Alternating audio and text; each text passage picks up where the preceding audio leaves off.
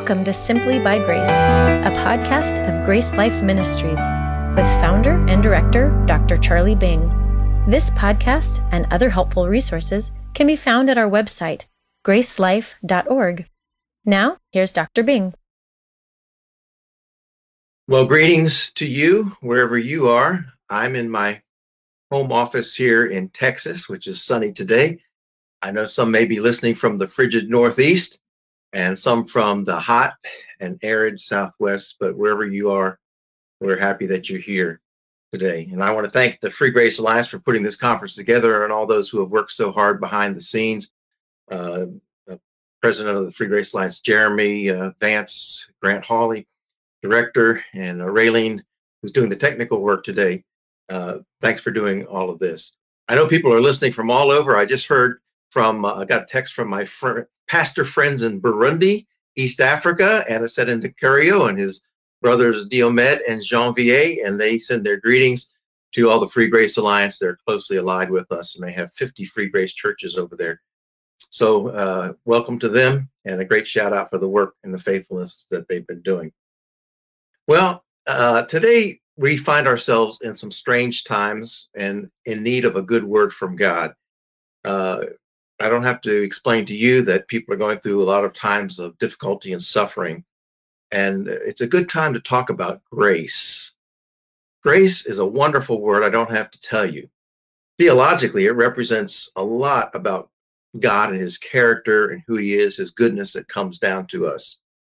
It's also a moral guiding principle as well for our Christian lives, but it's a very practical word also.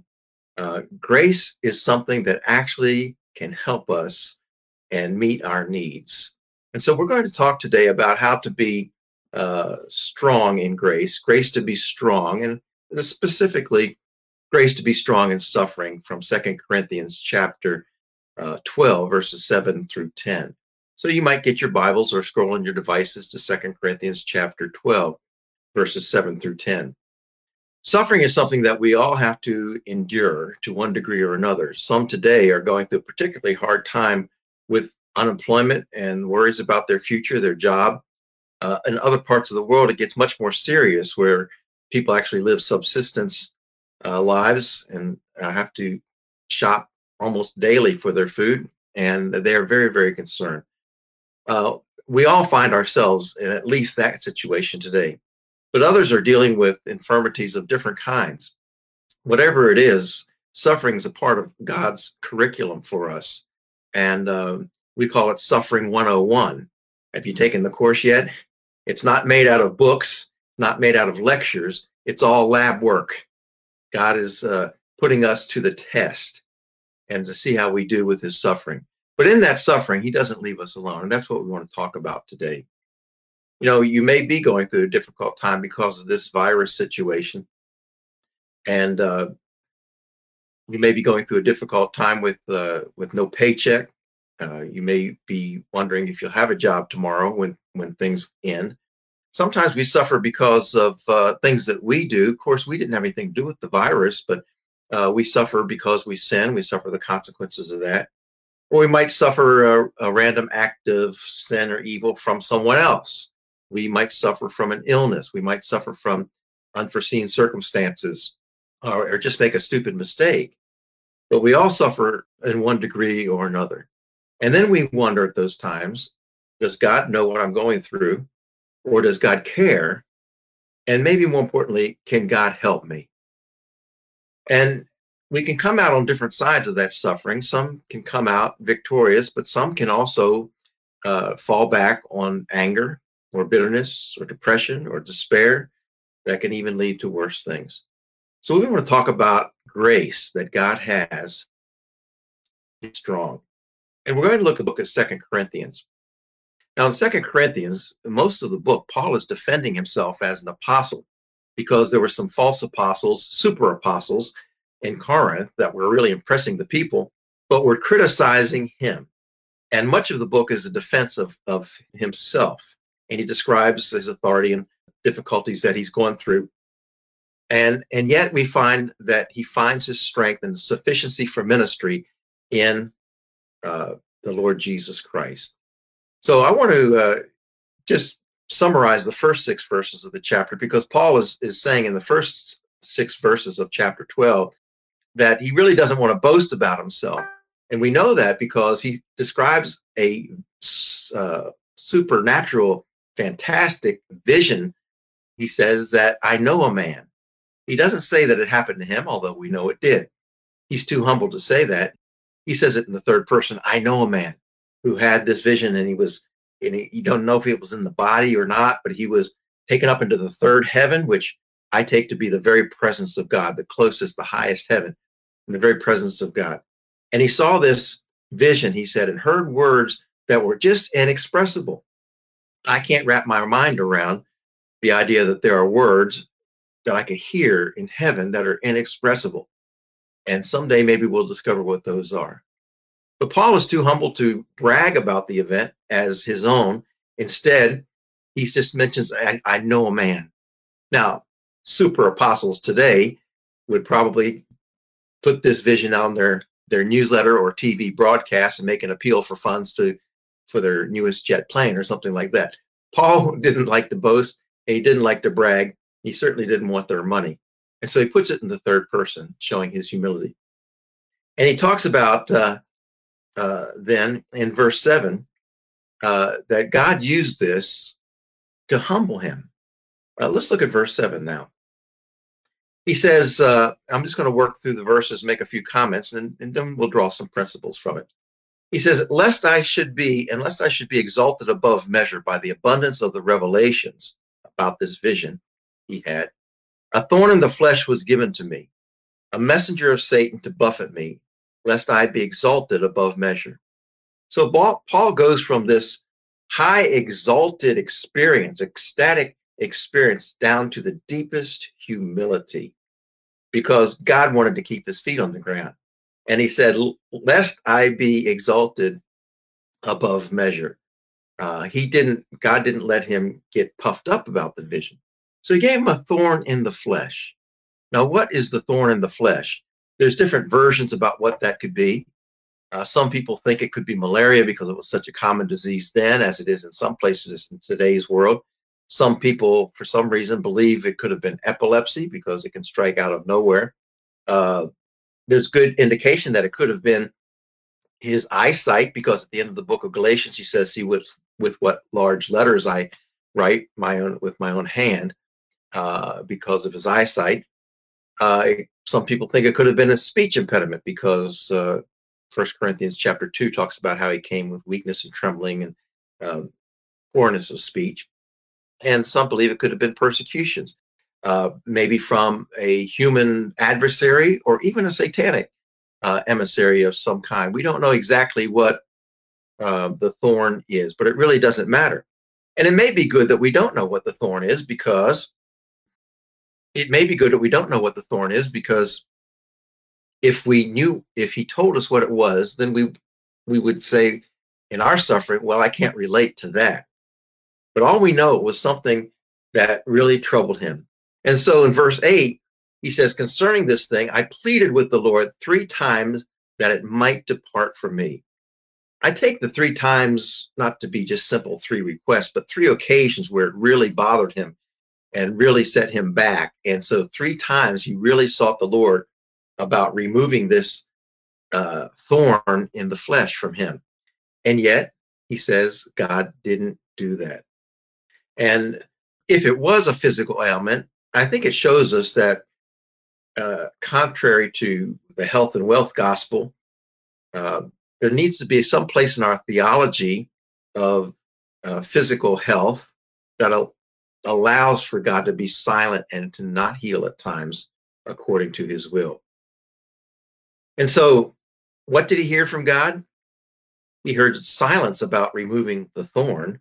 Instead, in verse 9, he hears from the Lord Jesus, and he said to me, my grace is sufficient for you, for my strength is made perfect in weakness.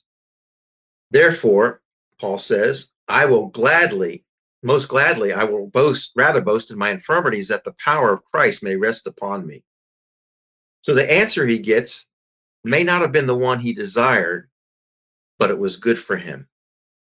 Jesus says to him, my grace is sufficient for you. My grace is sufficient for you. The theme of the conference is sufficiency of grace. And grace has all the bases covered from the beginning of our salvation right to the end. It's all about grace, really. It's sufficient to save us. It's sufficient to keep us saved. It's sufficient to meet our needs. It's sufficient to help us grow. It's sufficient to see us home to glory and into the kingdom of God. And he says that grace is sufficient. Well, what is grace? We know grace is a free, undeserved gift. That's the essential meaning. It comes from the word gift. Something that's totally undeserved, and we cannot work for it, we cannot earn it, we cannot deserve it. It's not just a theological concept, though, because here it shows that it's actually practical. Paul applies it to his life. And so grace is, I like to say, everything we don't deserve for anything we need and more. Everything we don't deserve for anything we need and even more. God not only supplies our needs, he gives us more than we need. I need water, so my tap supplies me with water. But within view of my house is a large water tower with more water than I can drink. God does the same thing with his grace. He allows us to enjoy his grace, but he's got more grace than we can ever imagine. And Jesus then says, my strength is made perfect in weakness. The fullness of his strength, the completeness of his strength is made perfect through our weaknesses. So it's only when we are weak that we can realize the fullness of his strength. He goes on then, and Paul responds that I would gladly boast in my infirmities if that's the case. Because when I am weak, that's when I experience his strength. And that's what he says in verse 10. Therefore, I take pleasure in infirmities and reproaches and needs and persecutions and distresses for Christ's sake. For when I am weak, then I am strong.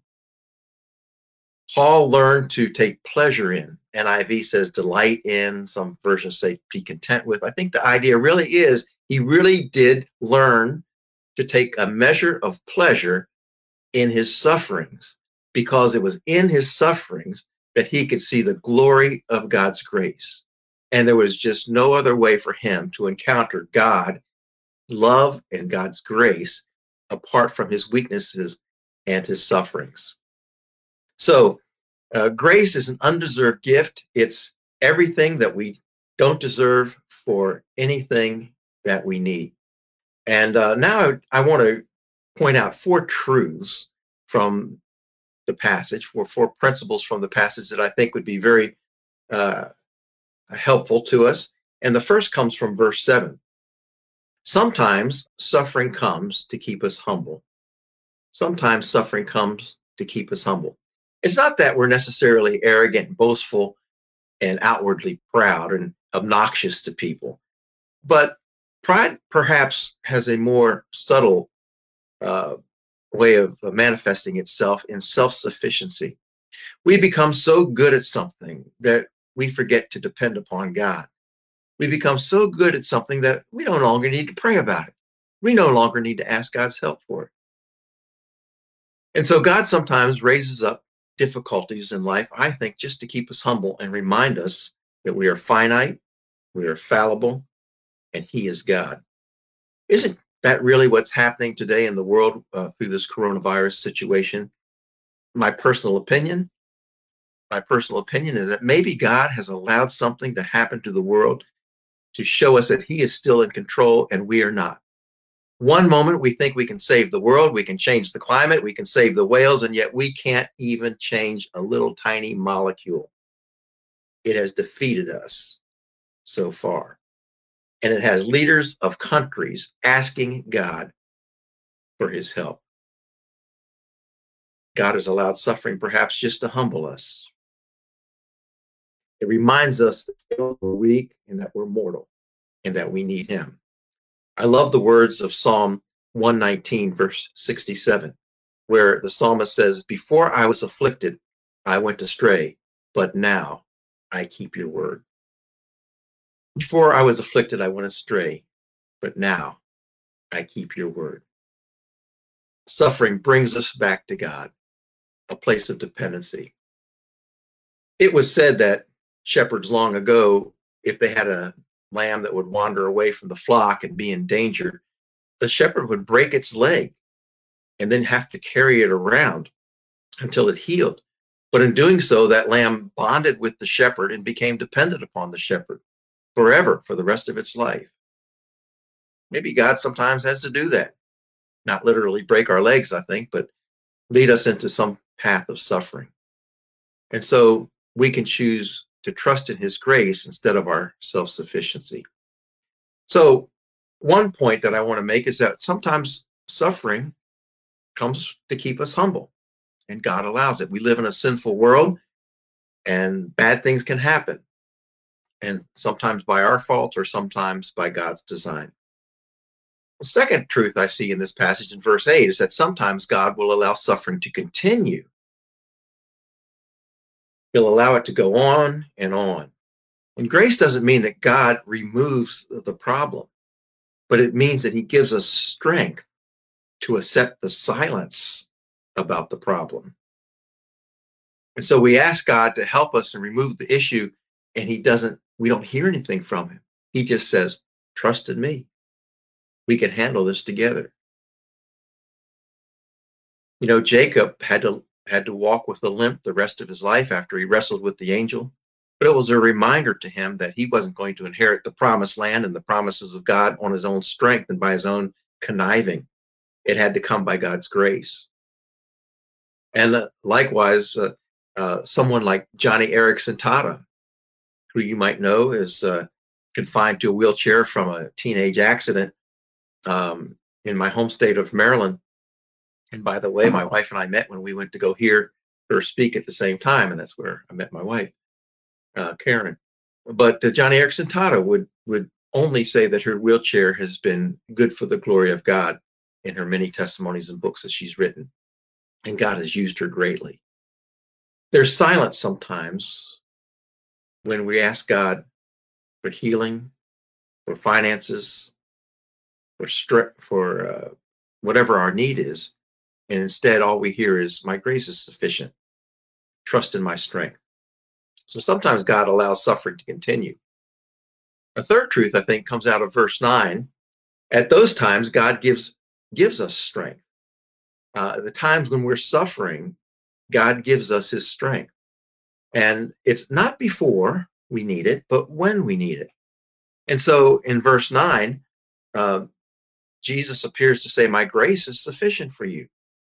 But there's also a key word in verse 10, and the very closing words of verse 10, where Paul says, when I am weak, then I am strong.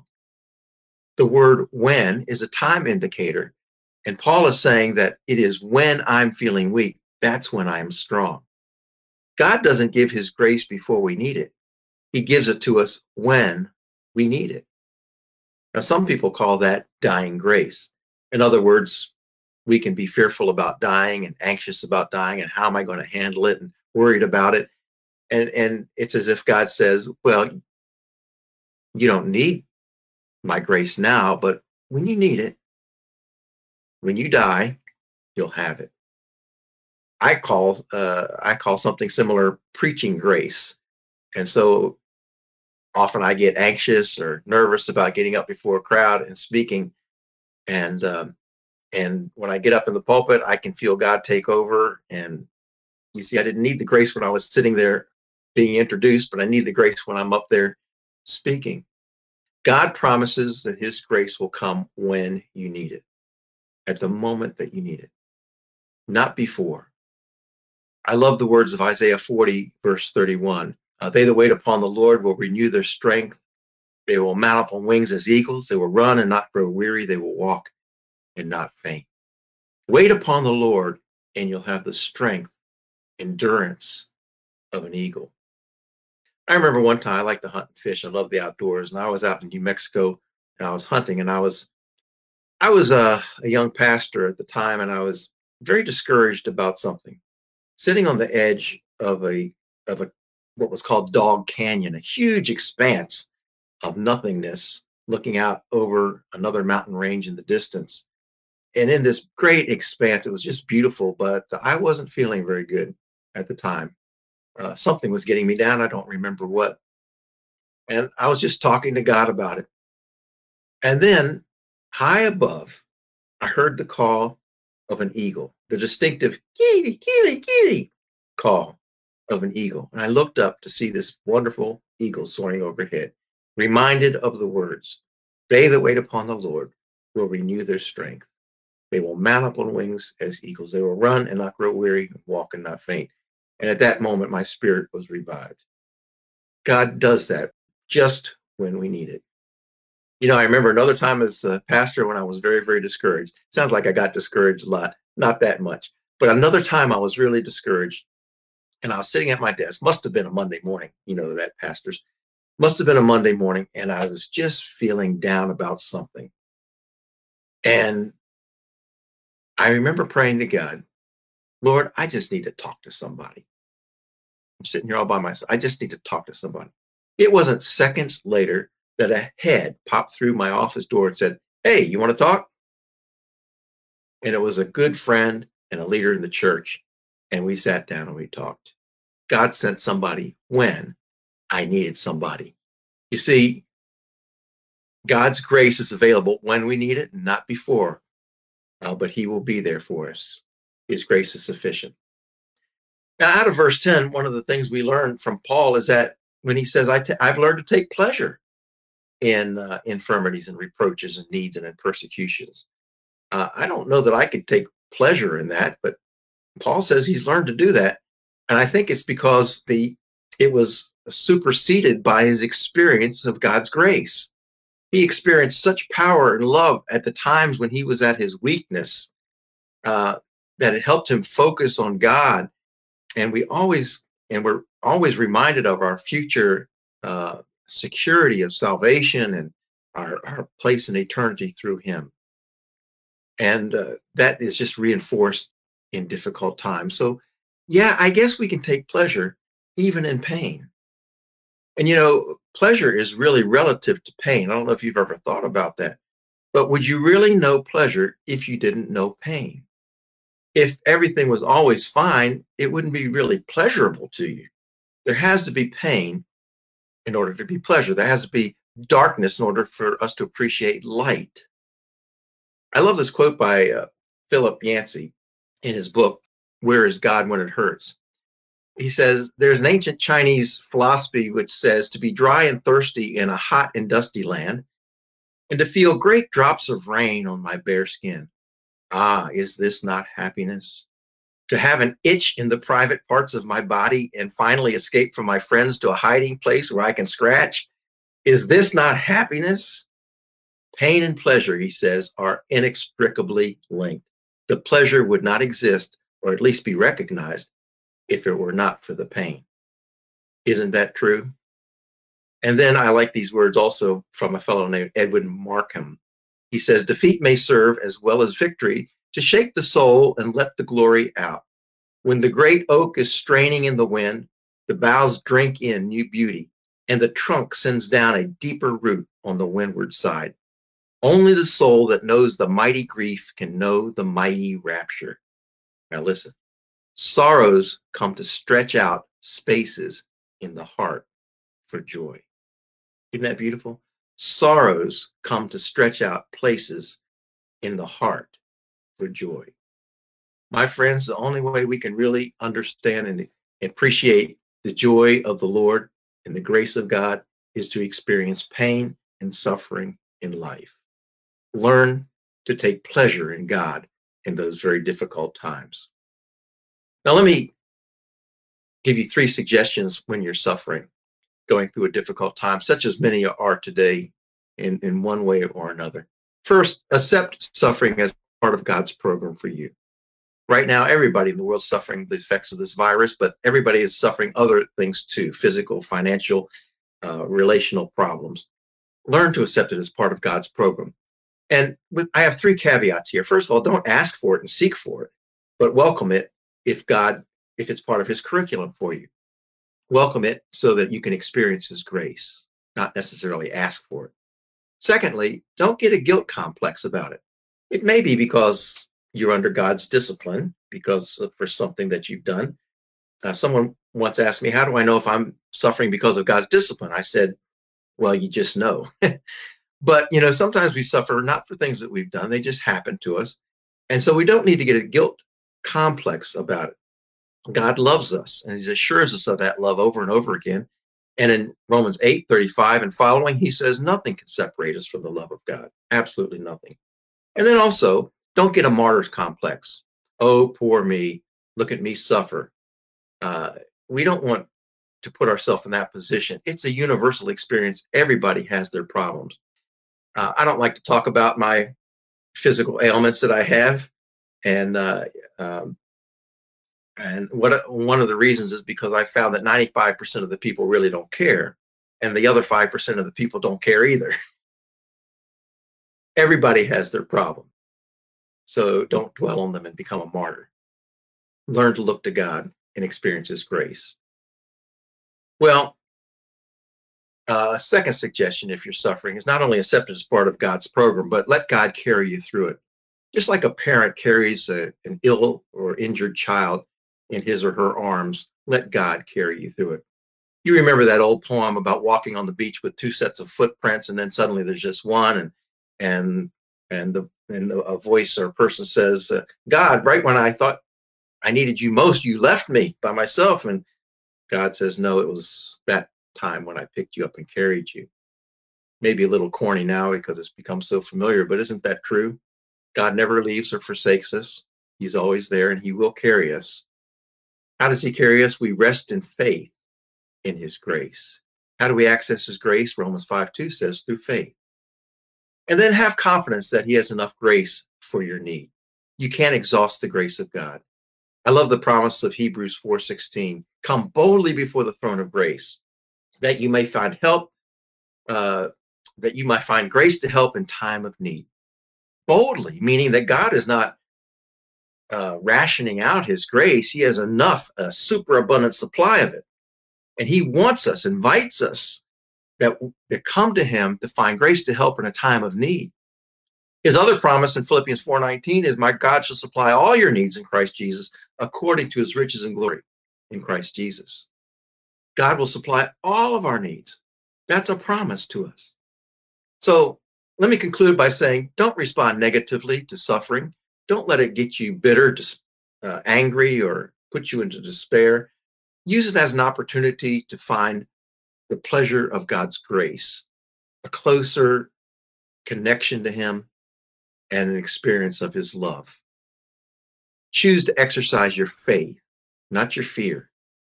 Secondly, I'd say we can find strength in God's grace if you stay close to him. How do you stay close to him? Stay in his word, stay with his people, which is difficult to do these days, but here we are online doing that. Stay close to God. D.L. Moody used to say, the only way to keep a broken vessel filled is by keeping it under the tap. Well, here we are, broken vessels, and we're leaking all the time in our cracked bodies. We're leaking out the strength that we should have, but stay under the tap, stay under God's power. And then finally, know that Jesus makes it all meaningful. We have some friends, missionaries that we've supported from the very beginning of our church. 3 months before they went to Africa, and they've been there about 30 some years. 3 months before they went to Africa, they had a little girl who found out they had problems. She had problems. Calcification of the brain. She would always be like an infant. She could never walk, talk, or take care of herself. Yet they went on to Africa and served on the mission field. The little girl was supposed to die at age 20, and she's now in her 30s, but still can't talk, walk, or take care of herself. And yet they explain how she's been such a wonderful testimony of God's love and grace to them and to the people around them. And one of the letters that they sent after they had gotten together and prayed for her healing, because everybody was pressuring them to do that, she wasn't healed. And she wrote, the wife wrote this: we believe that God worked a work of grace in our lives that day when they prayed. Let me explain why we believe this. She says Julie does not walk or talk. Julie remains as an infant. Every day she must be cared for as an infant would be. Yet we believe that God has worked in her life, and they tell all the blessings that she's been. And then she says, we strongly believe that sometimes because of our fallen world, that we as Christians must deal with sickness and handicaps as an example to the world around us, how God can help you through the trials that we face. How can someone say that without a personal knowledge of Jesus Christ? You know Jesus Christ is your Savior, the one who died for you. You know God knows suffering because he watched his son suffer and die on the cross for you so that you could have eternal life, so that you could not only be saved by his grace, but experience that grace in your life to meet every need that you have. Lord, thank you so much for this time to share with our folks the grace of God. And may that grace be an active force in our life in such a way that we can even take pleasure in our sufferings because we have a God who loves us and is right there with us. In Jesus' name, amen. Thank you and God bless you. Thank you for listening. For more resources, or to help spread the message of God's life-changing grace, visit our website at gracelife.org. We'd love to hear from you. Send us a message at simplybygrace@gracelife.org. See you next time.